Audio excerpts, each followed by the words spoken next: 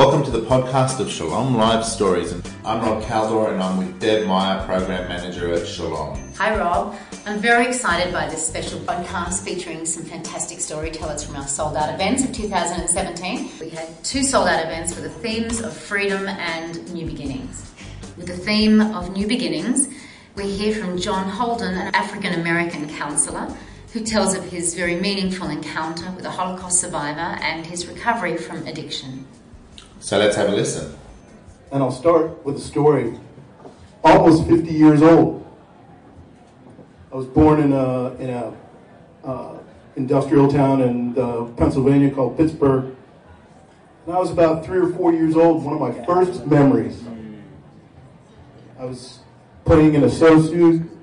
I was standing on the yard. And this big white guy comes walking down the street. I was 4 years old. I was like that tall. What are you looking at, you fucking nigger? I was 4. And that became the basis for how I related to the world. Fear, anger, resentment, all the time.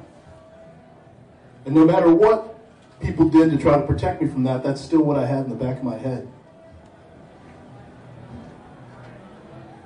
And it would continue to go that way. And when you have that prison in your head, you almost can't do anything to escape it. That's why it's so important to love children, care for them, protect them, but also other people.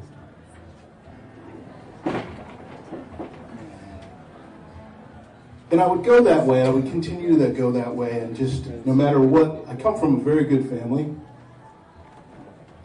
My father taught at university. My dear mother is just deceased. She was a social worker. And I always had the greatest lessons for people that I never took. But this is about new beginnings.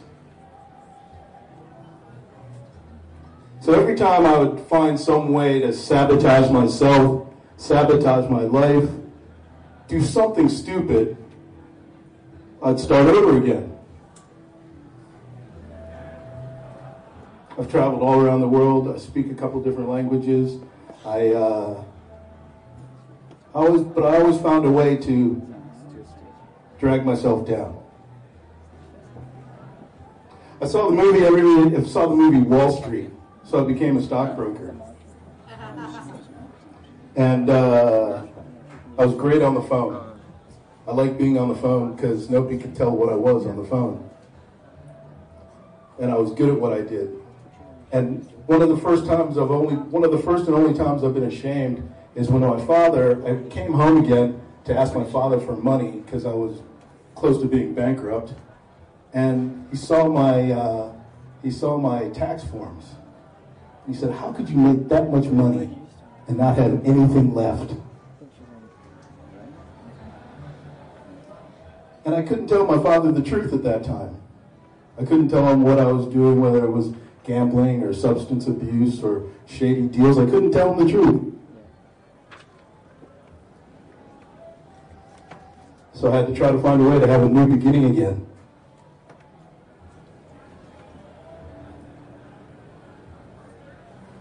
Gosh, where do I go?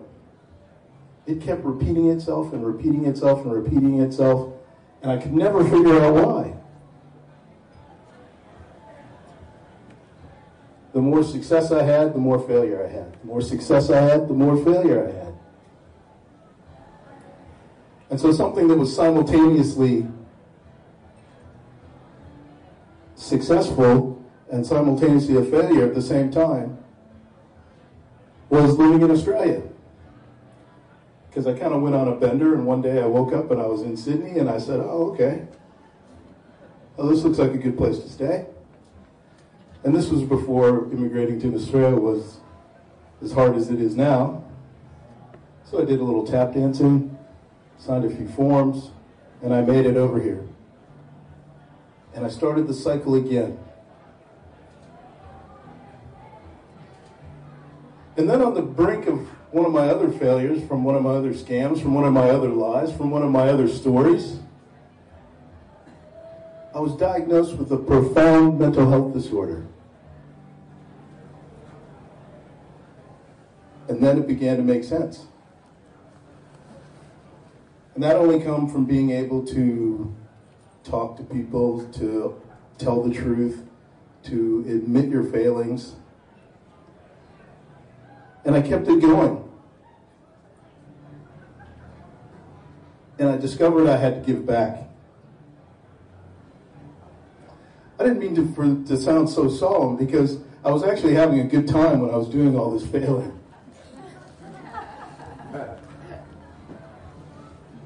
But when I sat there, and I was sitting there one day, and I'd become, I wouldn't say I was homeless, I wasn't sleeping rough, but I was crashing on couches, or going from one mate's place to another mate's place.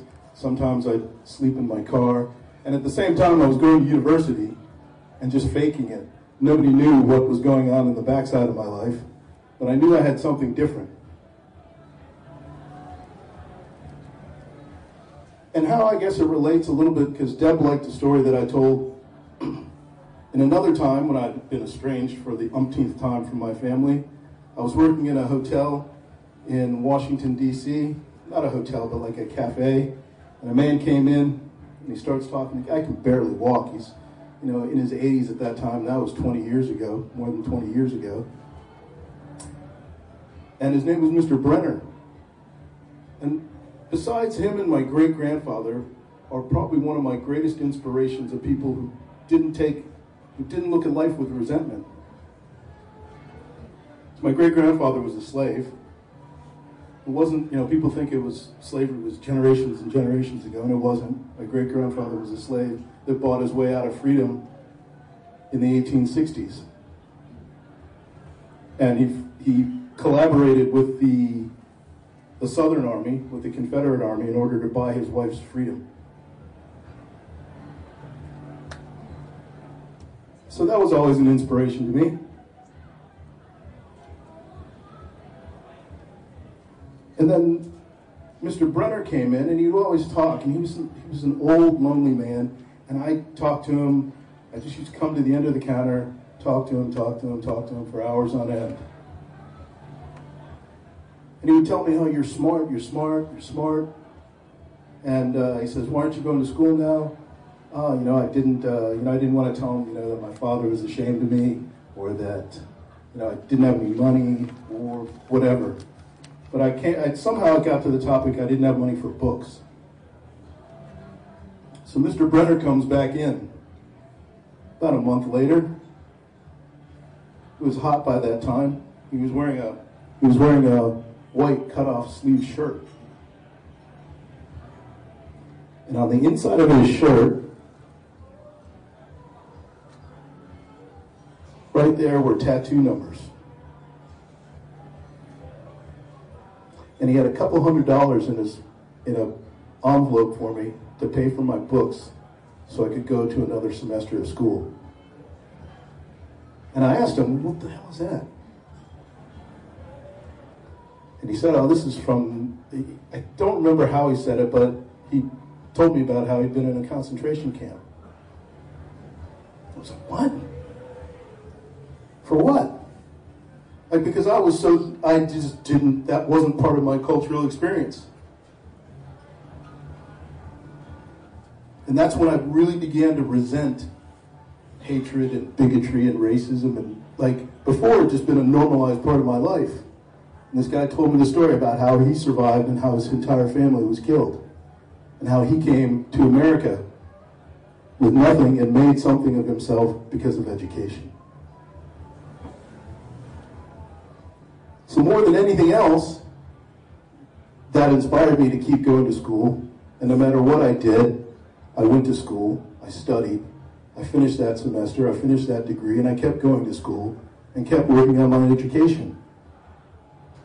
I went back to see him later, and his mind had begun to go, and he barely remembered me, and I just moved on with my life. But that was something that I owed him, was to keep going, because he saw a little faith in me.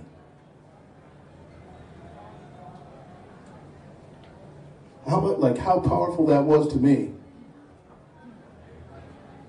That somebody who barely knew me, I mean, he knew me from having conversations and having coffees, but that he comes in and tells me that story, and tells me a story about his life, and gives me money for school. And that's when I dedicated myself to helping other people, investing my time in other people that could never pay me back. And despite whatever challenge I had to face it. That's why when I saw an opportunity to volunteer at Our Big Kitchen or at Jewish House or organizations that were near where I lived in the eastern suburbs, I did it. I don't care if I'm the only one. I don't care if I'm different. I help who needs help when they need help. No matter what the color of your skin is, no matter what your race is, your religion, no matter what, I still do it. I've even had experiences with people like Rivka who've come to Australia recently, and I said, oh, go talk to Rabbi Slovin, go talk to this person, go talk to that person. Tell them you know me. Not like anybody else knows me, but tell them you know me. Because every little bit that we all do makes a difference. And I guess I'll stop there. Thanks.